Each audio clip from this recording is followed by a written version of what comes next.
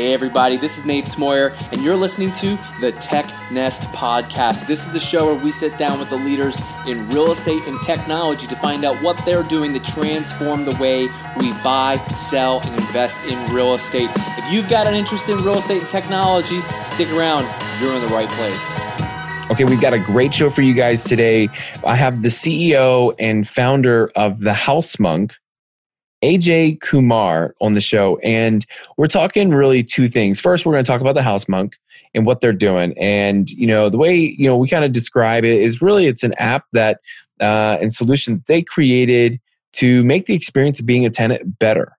This is, tenant-to-tenant communication, building services, security, payments, all that. What's really fascinating, and this is really kind of new territory for the Tech Nest podcast, because we're going a little more international, and this is going to be an intentional move for the next year as we start to feature guests from outside of the U.S. They're already in 9 different countries and doing, tenant rental management through an app. And that's very impressive because, as we'll talk through on the show, there's significant cultural norms and tendencies that change from country to country. In addition to that, AJ's talks through some of the reasons that the Housemonk has actually recently shifted more into the co-living market. And they just released the 2019 Global Co-Living Report. It's a 61-page document that details what the global opportunity is in co-living, which country is leading that from a market size of $6.8 billion, and what that looks like for the U.S. So I think you'll like this. It's a good one. I thought we had a great conversation, and kick back, enjoy the show. Well, hey, AJ, welcome to the show. Hey, thanks so much, Nate, for having me here. Yeah, my pleasure. I'm glad you and I got a chance to reconnect. I know it's been a little bit. So before I go into what we're going to be talking about on today's show, why don't you go ahead, introduce yourself, let everyone know who you are and what you do. Definitely. So I'm Ajay Kumar, co-founder and CEO of The Housemonk. We've been in the prop tech industry for about 6 years now. We started off in the brokerage tech space, where we tried to build a platform for real estate brokers to take their work on the go on their phones. That didn't quite work, but we quickly pivoted into the property management industry, where we were helping property managers give a better tenancy experience. And since then, we've kind of scaled up the scope of what we do into the real estate customer experience management business. To give you a quick sense of what we do, we've noticed that there's a lot of companies which are coming in, which are managing space in a very creative way. It can be co-living companies, student housing companies, co-working companies, even rental property management companies. And all of these companies, they have strong challenges in ensuring that they give a good customer experience, right? So what we help them in doing is we help them streamline the entire experience and bring it onto one platform. Mm-hmm. So right from the day a potential customer discovers their brand to the day they transact and possibly become a tenant, and all the way through the tenancy lifecycle, whether it's monthly rental billing, whether it's customer support management, whether it's communication and creating and organizing events, all the way through to exit management, we've built a single platform that their team can use to help manage all of these different experiences that they can give for customers. And our system is very open. So if any of these businesses have a pre-existing mobile app, they can integrate all of these services onto the mobile app. And even in case they don't have an app, we help them come out with an app as well, which their customers can use. So that's kind of what we do. The biggest pain points that we've kind of been solving is that a lot of customers, when they deal with co-living companies or property managers or any of these other businesses, is that the experience becomes pretty bad pretty quickly, because it's typically multi-channel.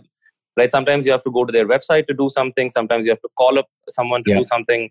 Yep. Sometimes you drop an email. Sometimes you call into customer support. So it becomes a multi-channel experience. And first is customers don't want that, which is a very, very important thing. They want a single channel of communication with businesses that serve them. And on the other hand, for your own team, different teams are using different suites of software. right? Your sales team is using something else, your support team is using something else, for communication you're using something else. Yep. And on both sides, it's such a big letdown that your customers don't win, your own team is pretty much confused, and at the end of the day, the most important thing, which is customer experience, starts going down. It's extremely difficult in real estate, especially in property management and co-living businesses, because this is not a 1-2 week engagement, right? Your customers are going to be with you for months and months, possibly years as well. Ideally. So, ideally, yeah. If you do a good job, yeah, definitely, yeah. Yep. So, it's so you're going to have a very long relationship with customers, and it's not a very ephemeral relationship as well, right? So you're literally giving them a place to stay, right? So it's a very deep relationship. It's likely you're having the biggest share of their monthly expenditure, you have the biggest share of their wallet. So they expect you to take their business very seriously. Right. So given that it's high transaction, it's a very long life cycle. So it becomes very, very important to give a great experience. And that's what we've been doing over the last few years. Yeah, you've just been sitting on your hands, just kind of kicking back with a little bit of mailbox money. Yeah. No. So I mean, I know you guys have been busy. So, for a little bit of background, AJ and I, we connected when I was early on my journey in prop tech. And I was doing my prospecting, building out some lists of companies that I wanted to work with, came across the Housemonk, and we had an opportunity to connect, find out what they were doing. And so I'm excited to kind of go into this show here, because I know that you guys are doing a ton of things. I have so much more respect. Not that I didn't respect your business then, but I have so much more respect now because, of course, now that I'm really working on the other side of the product, not just on the marketing of prop tech companies, but working on the other side of a product that handles that tenant life cycle. There are so many components to build in for, and the number of edge cases is unlimited. It is.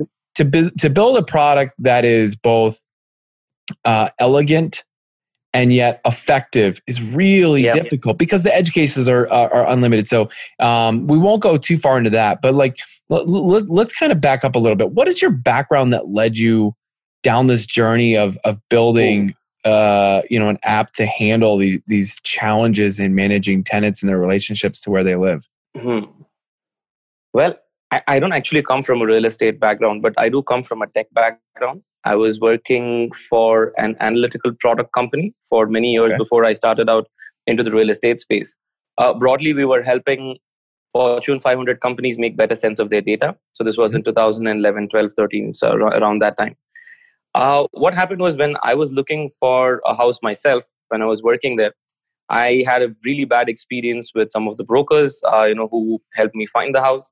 Yep. And even eventually after that, even when I was staying in the property, so in India, collecting rent by cash is a big thing. So a lot of landlords here don't allow you to make online payments. They insist that you pay them in cash. So every month I had to go to the landlord's Why is house. that? Why don't they want online payment? So you can avoid tax, because when you collect it in cash, it never comes into the system. So that's a very big problem here as well. So every month I had to go to the landlord's house and give him the money in cash, which was obviously not an ideal experience. Right. And so this got me thinking that, hey, maybe there is something that we could do over here. And that's kind of when we got into the brokerage space. One of the things that we do, I think very interestingly, is that whenever we approach any industry, we actually start by doing services first. We don't jump directly into the tech, right? So even when we built the brokerage platform, we actually started by becoming a real estate broker ourselves. So me and my co-founder, we started the company, and even before we started working on the product, we started servicing customers. We started helping people rent homes. We started helping people buy homes. We started property owners sell. You put yourself through the ringer. Yeah. So that was very coincidental. So that was the first time. So we were actually doing that mainly to ensure that some services revenue could keep coming in while we were building the product. But what we realized is that, hey, that should not, even if that's not the aim, you should actually start by doing the service yourself, because you just get so much dirt on the market. You really understand what's happening on ground zero. So when we learned the brokerage market inside out, we really understood the mentality of landlords, like what tenants are looking for, what buyers are looking for, what sellers are looking for. So eventually, like we were able to understand what does a real estate broker actually do, and we were able to productize that. I feel like pretty that's quickly. a question that whether people want to be mean about it or not, like I feel like that's a question that would come up. Like, what does a real estate agent do? All they do is just sign a check or write an offer, and then it's all good. And look, I'm all about giving real estate agents a hard time, and even leasing agents, as much as the next guy. But there's a lot of stuff that happens behind the scenes. So initially, when I got my house, right, like when I was still working for my previous company, I ended up paying a month's rent to the agent, to find the house, and I felt that was exorbitantly high. I was not okay with that, and that was the biggest trigger for me, saying, "Hey, if this guy can make this much money, like I should be able to make a lot more than that." And that kind of gave me the push and nudge. But what I realized, like 6 months into doing that, is that it's not easy being a real estate broker. It's a tough job. Yeah, it's it's not as easy as what it seems on the outside. It's not, hey, like show 2 houses to one client and you walk away with a fat commission check. That's not how it works at all. It's really, really tough being a real estate agent. So I had newfound respect. So initially I wanted to disrupt the brokerage market, but then quickly I moved on to a model where I wanted to enable the brokerage market, help them streamline, how they were doing their business. So that was a big learning for me. It's funny how that works, but I mean, you wouldn't have gotten that perspective and that filter had you not gone through the ringer. And that's why I think about it. Like back when I was an agent, and it wasn't even that long ago, but and it wasn't for that long a time. But the amount I learned in the short period of time that I learned, it's an unfair advantage to anyone else that's playing in our space that's never work those roles. It's very difficult to have the lens of what the agent is going through, or why the way some of the models or sets of business are set up. And for some that's fine. They don't want to do things the standard way, but others, I think it's important to have an in-depth understanding, of that. Yeah. No, when you're an agent, you're always in the middle of transactions, right? And what's really important to understand is that in the entire value chain, there is the search and discover, which typically starts online, or at least discovery in a lot of cases is going increasingly online. But to go from search to discover to transact, that final jump is a very, very big jump, right? A lot of deals start dropping at a transaction stage. Either they're not able to work on what's the deposit going to be, or once they see the house, in real life they're not happy with the location, or maybe they're not happy with how the space is optimized. They're not happy with the neighbors. There's so many things that happens at transaction. So I think that's one of the more interesting problems in real estate to solve in itself. That a lot of information, right, over the last 10 years has moved online. So now you can see the property online. You get a sense of the price online. You can see the neighborhood online. So many pictures, videos, 360-degree views. You can, whatever information you were getting offline, now you get it online. But still, the transactions are fundamentally happening offline, and that's the reason why agents are still getting, whatever they're getting, whether it's in a sale transaction or whether it's in a rental transaction. So I think as PropTech evolves more and more, we do need to give a lot of thought into why aren't we able to completely bring transactions online? So much of the information, at least 80% of the information is online, but that is still not removing the need for people to go offline and see the property before they actually transact. So let's get down to brass tacks. So the HouseMonk is really designed to enhance the tenant experience more so than it's not which then helps the landlord and building operator. And from what I remember, from when we've talked, and obviously I do my homework beforehand. The HouseMonk was originally thought through for multifamily, like large multifamily buildings. Yep. And so what are some of the key features that tenants tend to use most? So the feature sets obviously keep changing from geography to geography. So currently we have active operations in about, I think, 9 or 10 countries where we have paying customers. Where we notice, so let's say for a country like India, visitor management is very, very, very commonly used. So to give you a sense of the market condition, we have a lot of big gated communities, like, or multifamily properties, as you might refer to it, which have upwards of 200, 300, 400 apartment units or condo units within one particular facility. So here security is a very important thing. So one of our product features is that there's a visitor management system where at the main gate of the premises, the security guards or the people who are manning the gate, so they're given a mobile app through which they make entries of any visitors who are going to be coming into the place. And that gives a notification on your app as a resident, and you can see the photo of whoever is actually coming in, and you can accept the visitor or reject the visitor. So that's a very, very commonly used feature, especially now given that deliveries and everything is happening at home, whether it's ordering food or e-commerce or oh my gosh, our poor delivery, like the little package center that we have in our building. I mean, we don't even have. So I live in I rent a condo, and it's a nice building. I wouldn't say we're. I mean, feels like luxury to me, but we're not the high end luxury. And our mailroom is the dry cleaner. Because you know what? 2 years ago, 2 years ago, that was all the space they needed. Yeah. And now, oh my goodness, it is stacked to the ceiling with boxes in there. It's crazy. Yep. It's crazy. It is. And so also from a safety security perspective, that's a big challenge, right? Because you have possibly hundreds or thousands of people whose IDs you've not verified who are entering and leaving your premises. So now what does that mean from a security perspective is a very, very important question that a lot of property managers have been thinking about. Yeah. So the visitor management solution is one of the most highly used solutions in our ecosystem.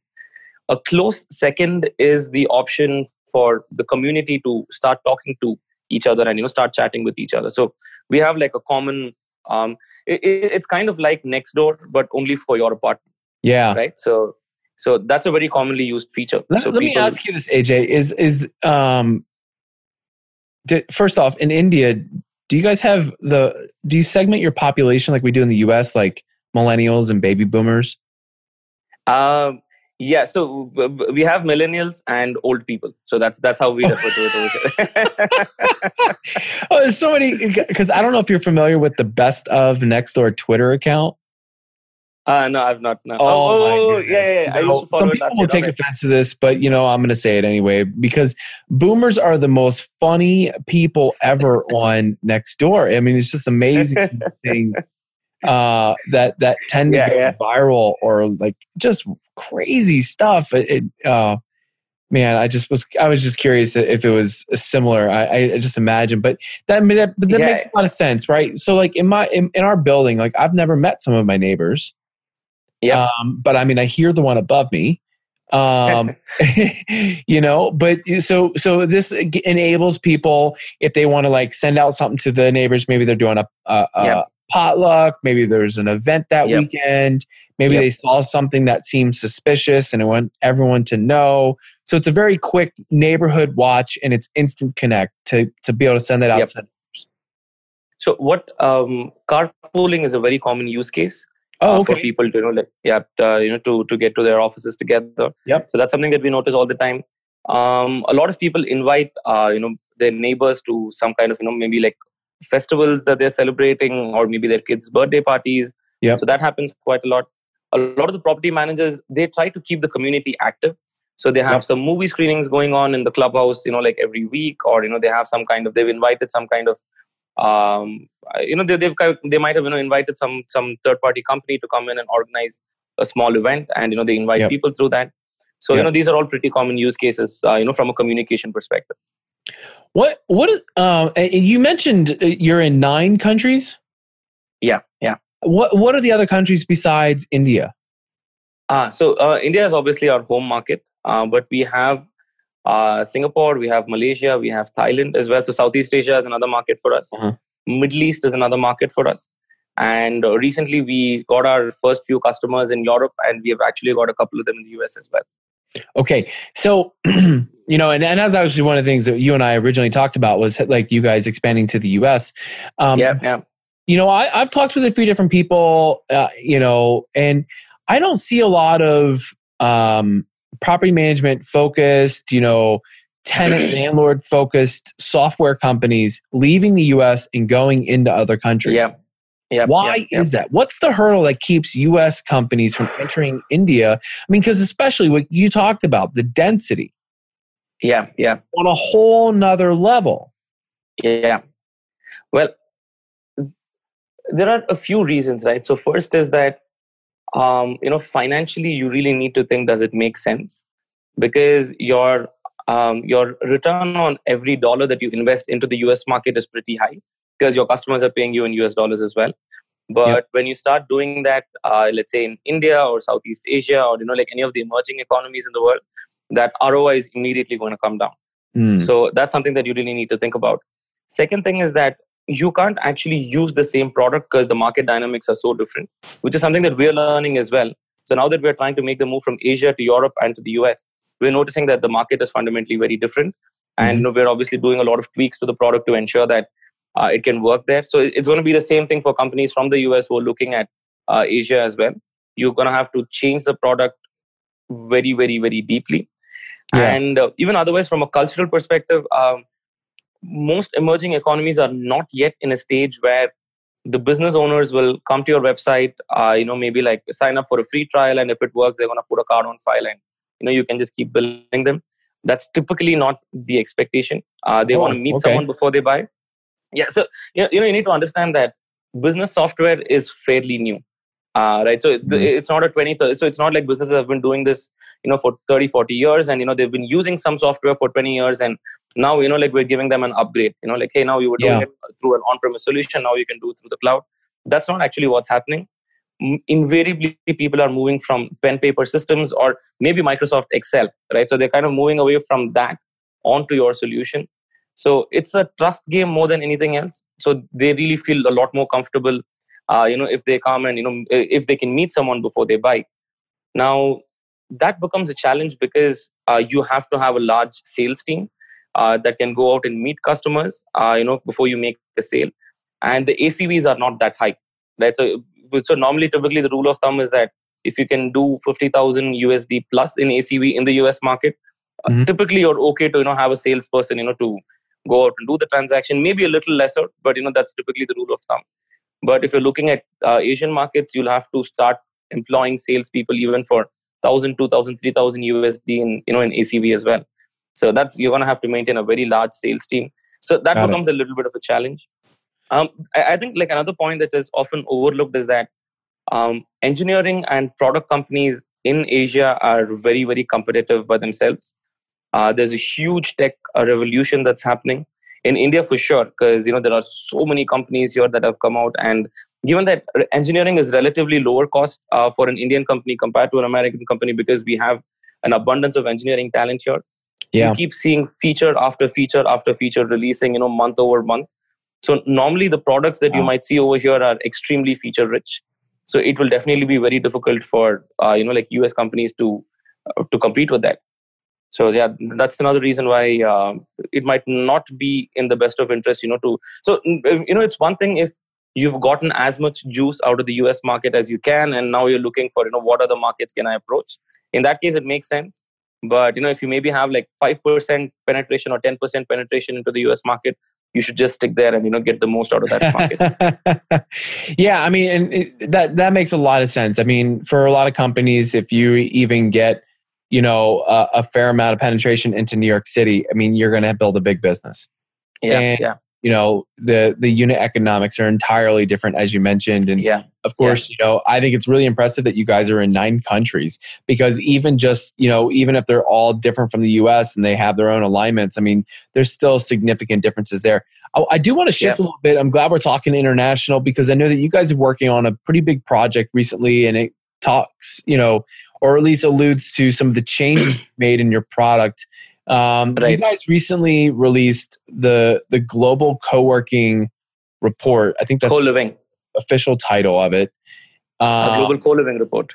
61 pages of pretty insightful information about the global market that is co-living.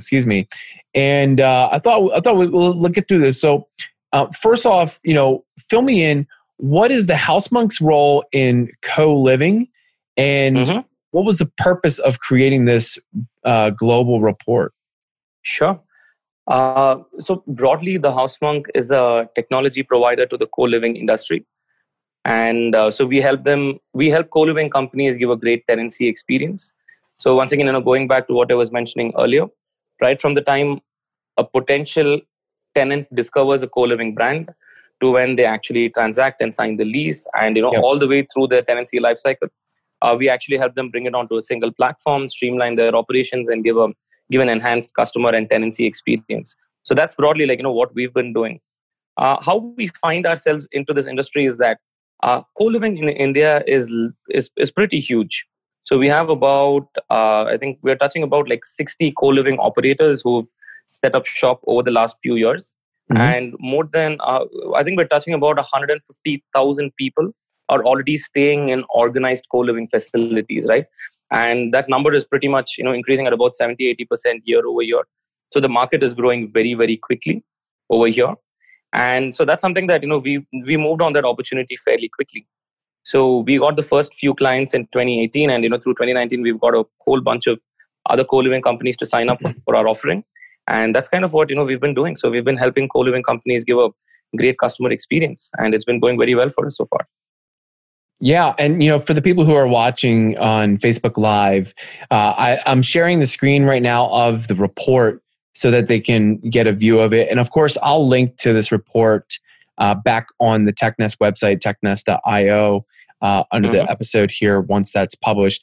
And I want to talk through some of the numbers here, because some of this is pretty incredible. And then, you can fill in some color here. The growth number of tenants living in a co-living just in China has grown from 1.8 million to 2.9 million in the last 2 years.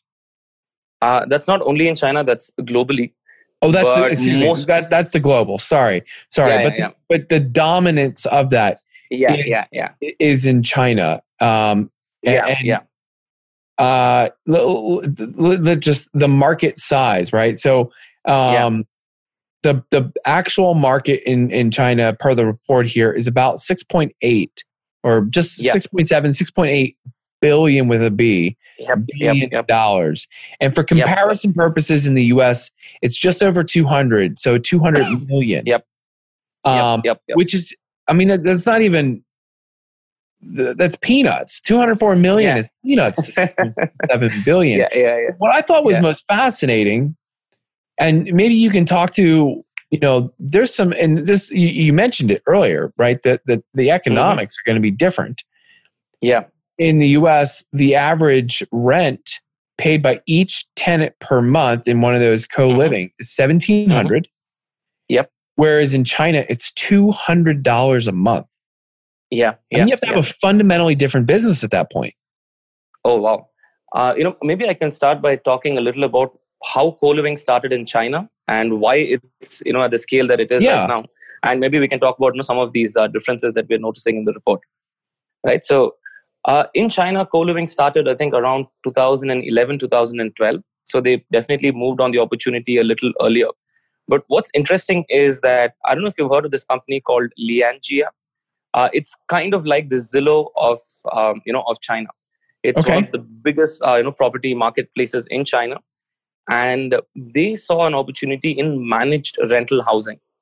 And they came out with what you're seeing right now, which is Z Rooms, which is essentially a subsidiary of Lianjia, right? So when they actually got started, Z Rooms had access to a lot of capital because, they were a subsidiary of a very, very big company. But more than that, they had access to an unlimited number of property owners and tenants who were all searching, for each other on the Lianjia portal. So they were able to get supply and demand very, very quickly. And they were also able to, they had access to capital as well.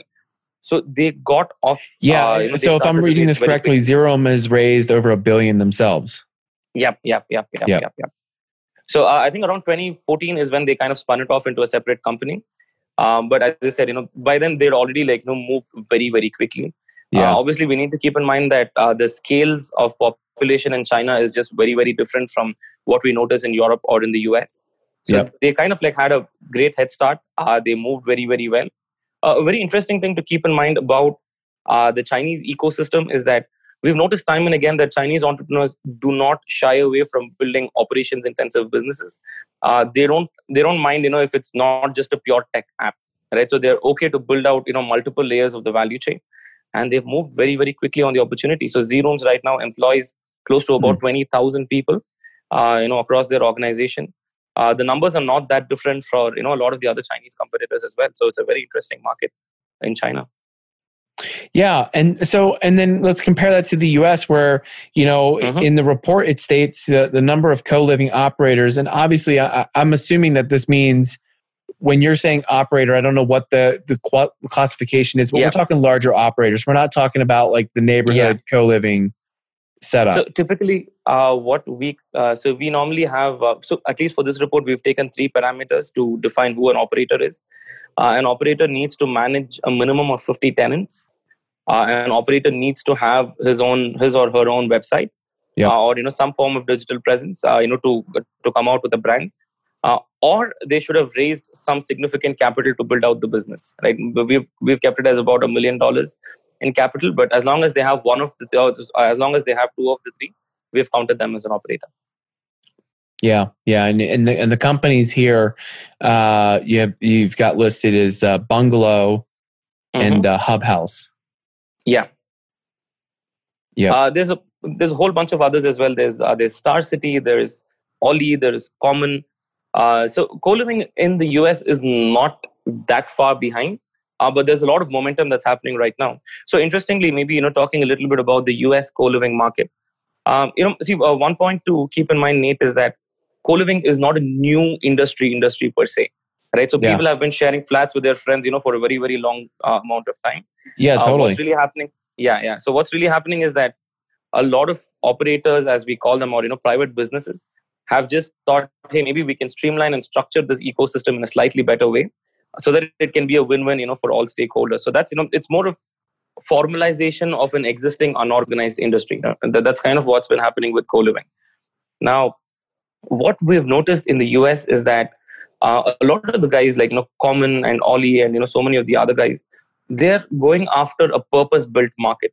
Now, what that means is that they're trying to go to real estate developers or like landlords or property investors, and they're trying to convince them to build a completely new facility from scratch for the purpose of co-living, right? And when you do it that way, there's a lot of advantages, right? So, as a co-living operator, you can design the place, you can maximize the ROI per square foot. You can make the building where you can foster interaction, you can have community spaces, all of which you cannot do if you're just going to take an existing building and like retrofit that into a co-living space, or if you're going to like change the interiors a little bit and try to make that into a co-living. But the pros and cons of this is that when you go after the purpose-built model, you typically get you have a say in the design. It can be done in a much better way. The yields are significantly higher. So typically we're talking 7-8% is the typical yield in co-living assets. But if it's purpose built, you can even get all the way up to 9, sometimes even 10%. If you can, design the So really, really high yields. So from an investor perspective, it obviously makes a lot of sense to do that. But it's a very slow to move model, right? So a lot of companies who have, let's say, 1,000 to 2,000 rooms or tenants currently that they're managing, they have almost 5 times or 10 times of that supply, which is captive, which is going to come onto the market over the next few years, because it's currently under construction. So the pro is that you can make a lot more money. You can give a much better tenancy experience, but you have to play a very, very long game. So that's those are the pros and cons of purpose building co-living facilities. The strategy that a lot of Indian companies and a lot of Chinese companies have taken is they've not really gone after the purpose built models. They've been signing existing landlords and existing buildings, and they've kind of been repurposing that for co-living. So the tenancy experience might not be as high, but you can move pretty quickly, because there is existing supply. You don't need to build new supply. So that's one of the bigger reasons why, it's moved very quickly over here, and it's not moved that quickly in the US. I really appreciate that breakdown. there's so much in this. Again, I'm going to link this report. For people who are listening that want to read this, you'll find it on technest.io, and just look for. I think this is going to be episode 67, 67 or 68. Can't quote me on it yet, but you'll be able to get that. And I would say, even if you're not working in co-living, this was really fascinating for me to read, because the thing about this is, if you're operating in single family rentals and the co-living space starts to speed up, I have to naturally ask, hey, is this going to eat into my business? Is this going to, are patterns in how people are renting going to shift enough to where it's going to eat into my business? Now, I think that for us in the US, we're probably a few years out on that, if that would have happened. And I think really what you'll see is, and AJ, correct me where I go wrong here, but I think we'll see in, very dense urban settings, obviously New York City starting really the one that'll get the most. And then you'll have other forward, cities. You'll have San Francisco, LA, Seattle, maybe Chicago, adopt some of this sort of housing, this style. But I don't think you're going to find it in Wichita, Kansas, in a major way. It's just, it's just probably not going to happen that way. Would you agree that that's probably true? Yeah. Broadly, I definitely agree that it's true. Which is why what Bungalow is doing in the US is fairly interesting, because what they do is they don't actually take up, big buildings, as such. But what they do is that they take up 4 bedrooms and 5 bedrooms or 6 bedrooms, and they really take up, the large, apartments or, villa projects. And they kind of, put 5 strangers into one house. So is it co-living is really a question to ask, but, it's kind of like 5 people living together. So it's not like, 2 people sharing a flat. It's still, maybe like 5 or 6 people staying together. And that might be a trend that we might see even in tier 2 cities, even if not just in the metropolitan, parts of the country. But, like flat sharing is, I think, definitely here to stay. Like for so many reasons, it makes sense. But, I think I definitely agree to your point that if I were a property manager or a rental manager, I would definitely start thinking about co-living as well, because there is a natural pull from a demand side as well. We are noticing that, especially like, if people are moving new cities and they're going into a town that they've never, they've never been to before, and, they don't have people they know over there. Getting a space in a co-living gives you such a soft landing, because it's not just the space anymore, right? Because you're actually getting access to an entire community of people, who you can befriend, who you can speak to, who you can hang out with. And these spaces are, once again, they're kind of like made for interaction, right? So it's not very uncommon where a lot of co-living spaces, they actually have a co-working, area as well, in the common areas. So, that if you want to work out of there, that's something that you can do. A lot of these spaces, they have kind of like a small cafeteria of sorts. Like, if you want to grab food, you can do that as well. And they organize so many events. They invite so many people from outside to come and, be part of the facility that, once again, you get access to, all of that. So it becomes really easy to have a soft landing in a new city if you get a space in a co-living. So that's on the demand side. That's definitely what's been, moving people towards co-living as well. So it's happening really fast. It's happening all over the world. And I don't think the US market is going to get, left behind by too much. So I really do see that over the next 3 years, co-living is definitely going to become fairly huge in the US. The existing operators, as I said, they have a lot of supply that's going to come onto the market over the next few years. So that in itself is going to give a huge boost to the co-living industry. And I wouldn't be surprised if we see a lot more operators enter the market as well. Yeah, I tend to agree with quite a bit of that there. Where do you see, for you specifically, for the House Monk, what's the fastest growing market for you guys, or what's one market you're going to be pursuing the hardest in the next year or two? We actually went, so we've started getting some customers in Europe, and we're very excited by what we're seeing over there. The Europe market is not huge, but it's not small either. It's somewhere, I would say it's right in the middle. But what's very fascinating is that buying patterns of European companies is very different from both US and India, in the sense that they are already using software which is very similar to the market in the US, but they still want to meet someone before they buy, which is very similar to India. Yep. So you have to figure out how do you get them to trust you, before you actually try to make the sale. Yeah. And especially given that labor is so expensive in Europe, that immediately gives software a lot of value, right? So we're very excited by Europe, and we have a few customers already, but we really want to double down on that market over the next couple of years. Yeah. Well, I mean, obviously, I think you're right. There's probably quite a bit of opportunity there, and of course, the density. While it may not be the level of India, you do have those concentrated densities right. that can, for a service such as this, really help that with early stage growth. Yep. Well, I'm gonna keep us shifting here. We're coming in towards the tail end of the show, and always like to make sure that we hit on the standard questions that I like to go over. Okay. And so that's going to bring us right into one of my favorite segments of the show. We call this For the Future. So For the Future is where I get to ask each guest who comes on the show to give their best predictions based on the following 4 questions. AJ, are you ready to play? Ooh, wow. Yes.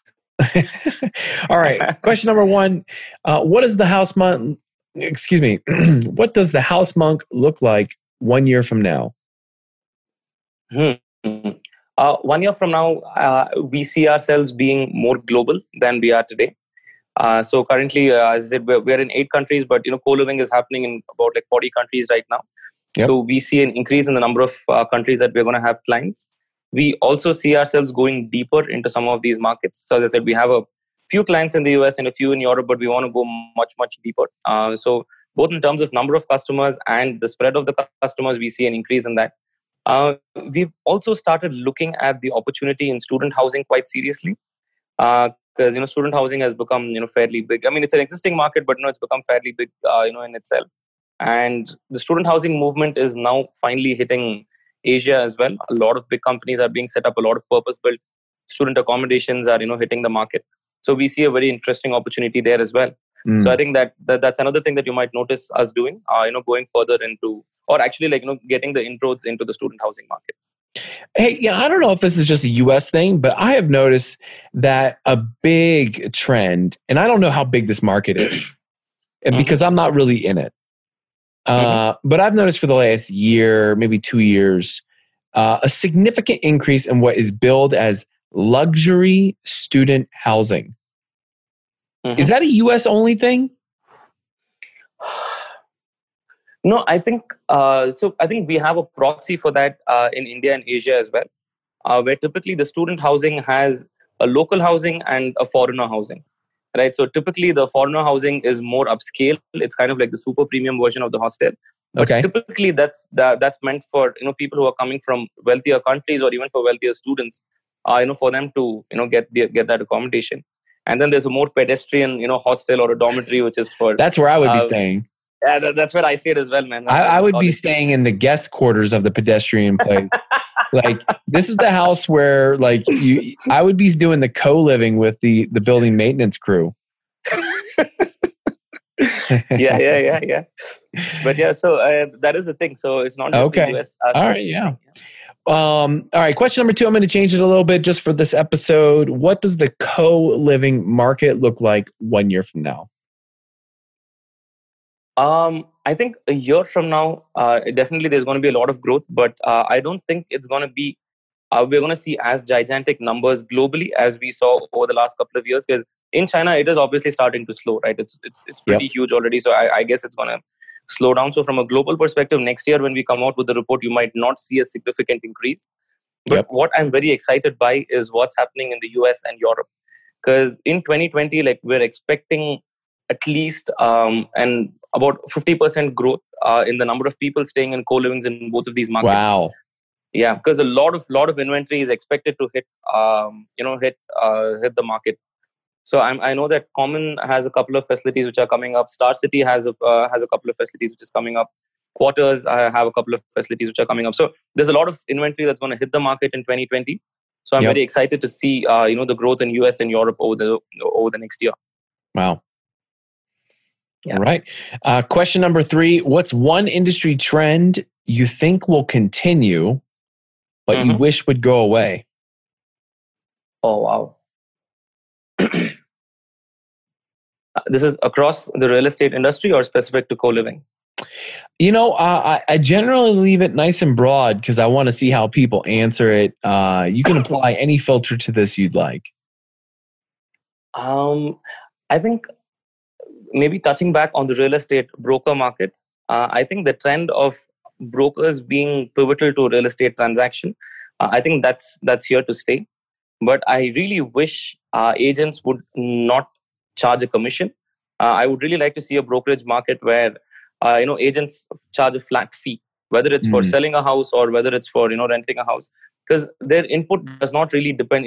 Whether you're selling an apartment for $500,000 or $2 million, I don't think the increase in effort justifies a 4x commission for the latter compared to the former. I think either way it should be maybe like $5,000 or $10,000 or whatever the amount is going to be. Yeah, I would really like to see the commission structure change in the brokerage market, not based on a percentage of the transaction, but move it on to more of a flat fee. Yeah, that'll be interesting because obviously, especially in the US, that that commission model is one of the ways that it's hidden as it's baked into the price. If you were to fundamentally change that, it could be it'll make things interesting. That there's no way around that. I think Redfin has given it a shot earlier, and I saw a couple of rental brokerage companies that tried this a few years ago. But I guess the brokerage market is too big and it's too powerful, to completely change and completely disrupt, from the ground up. But I really wish someone can achieve that, because I think if you move on to a model like that, that gives a better future, I feel, for the brokerage industry than the path that it's currently on. Got it. All right. Question number 4 for the future. What's one thing you believe will dramatically change or fade away in real estate as a result of technological advances? Oh, wow.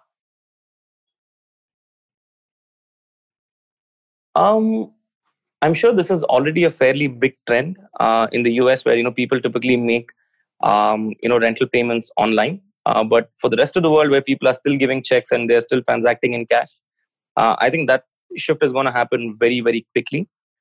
People will start paying through online sources. It's already happening here. It's not like we're too far behind, but possibly maybe like 50-60% of the market is transacting online, and possibly maybe the remaining market is paying through checks or through cash. But I think that's gonna move heavily onto tech in the next couple of years maybe. So moving rental transactions online is something that I'm looking forward to. Yeah, there was a report that just came out this week that in the US from January to October alone, so just the first 10 months of the year of 2019, over $519 billion was paid in rent. Wow. And so you can see why there's a race. Who's going to dominate that market?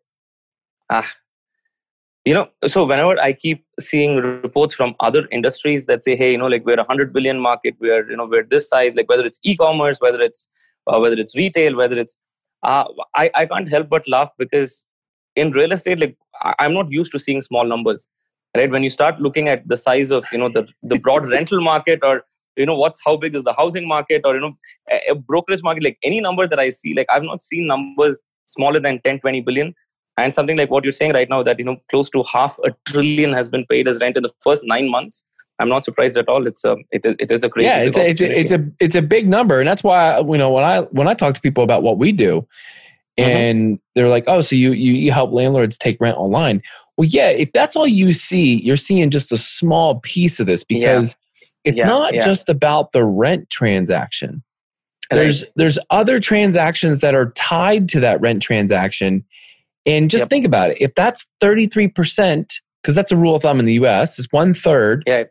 Of your rent should be no more than 1/3 of your take home. Right. your monthly income. Yep. So if you think about that, that means that portion of the population has a take home, ideally, of no less than 1.5 trillion. Sure. Yeah. So all of the other purchases and transactions around those households, like that's what's at stake. That's what that's the true big opportunity. And for, as segmented as the market is, it means it's truly open. Yep. And that's why I get excited for it, because I'm like, well, we have an opportunity to really bring this and bridge a lot of that segmentation, make this easier, bring a more seamless and enjoyable experience to everybody. It's not just rental management. We start calling it lifestyle management. Yeah. Because so much of what people do revolves around the house that they stay in. And you have a chance to impact how they live. So there is so much more you can do. Yeah. Absolutely.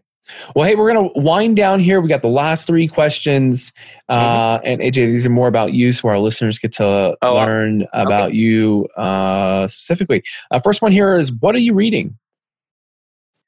Oh, right now I'm reading this book called From Impossible to Inevitable.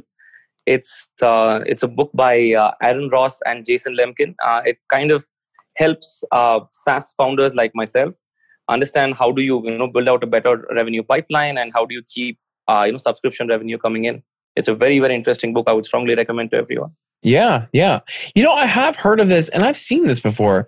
I don't think I've ever considered it, but until now, with your recommendation, I've just added that to my wish list.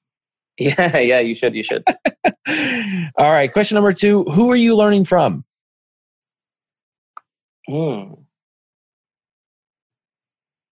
lot of people. But I think in general, I've been learning from a lot of people on the internet, especially on LinkedIn. Or maybe I can give a shout out to Colin Kalmus. I think he's the VP of sales at Aircall. And he keeps coming out with a lot of VP of sales. I'm sorry, which was the company? Aircall. Okay. And he's come out with a lot of interesting content around how do you structure your sales team, how do you ensure that you can sign deals faster, how do you reduce your sales cycle, and so on and so forth. A really interesting guy, who I've been learning a lot from. All right. And then question number 3, this is the final of the last 3. What inspires you? Ooh. Man. So broadly, I'm very much a real estate tech guy. I really like being in this space. So what I really like, a lot of my friends find this very weird, but for a vacation or for a holiday, I actually like going to big urban cities. Like I don't like going for a retreat to a beach or to a mountain. I really like going to big cities. I like seeing big buildings. I like everything about. Come to Chicago, man. Yeah, I will definitely. Yeah. So I really like everything about real estate. I like tall buildings. I like skyscrapers. I like the history behind it. So something that really does inspire me is such a huge real estate industry, and it's moved so slowly on technology adoption. And because when you compare what's the effect of technology on, let's say, the retail industry, it's a lot, right? So much of the supply chain is already on the tech platform. It's there's so much happening here. The impact is very real. Even on manufacturing, the impact is very real. But real estate has been so slow to move on technology. But I think the industry is starting to wake up right now. I think 10 years from now, we're going to see a very, very, very different real estate industry, at least from a process and internal perspective, where technology is just going to help shape so many different aspects of how this industry functions. And that is something that I'm very, very inspired by. Well, very cool. AJ, thank you so much for your time. Really appreciate you sharing, and also appreciate the shout out in the global co-living report. We'll make sure we link that up and get that out to people. Before we sign off here, if people want to get in touch with you or they want to learn more about the Housemonk, where do they go? How do they do that? Oh, you can always drop me an email on aj@thehousemonk.com. Or you can just visit our website, www.thehousemonk.com, and there are multiple ways to get in touch with us from there. Very cool. Well, hey, we're going to sign off Facebook here, and we'll pull the show to a close, and I'll catch up with you afterwards as soon as we stop the recording, and appreciate your time here. And until then, we'll check in later. Fantastic. Thank you so much, Nate, for your time, and thanks to the audience for listening as well. Well, that's it for today. Thanks so much for listening to the TechNest podcast. Hey, don't forget you can get on the email list so you never miss an upcoming episode. That's technest.io. That's TECHNEST.io. Get on the email list. Go to the App Store, whether you found us on iTunes, Stitcher, SoundCloud, wherever you found us. Leave us a 5-star review and share it with your friends. And if you've got a guest or someone that you'd like to recommend, or if you think that you'd be a great guest on the show, hey, send me an email, nate@realteampanda.com. That's nate@realteampanda.com. See you guys later.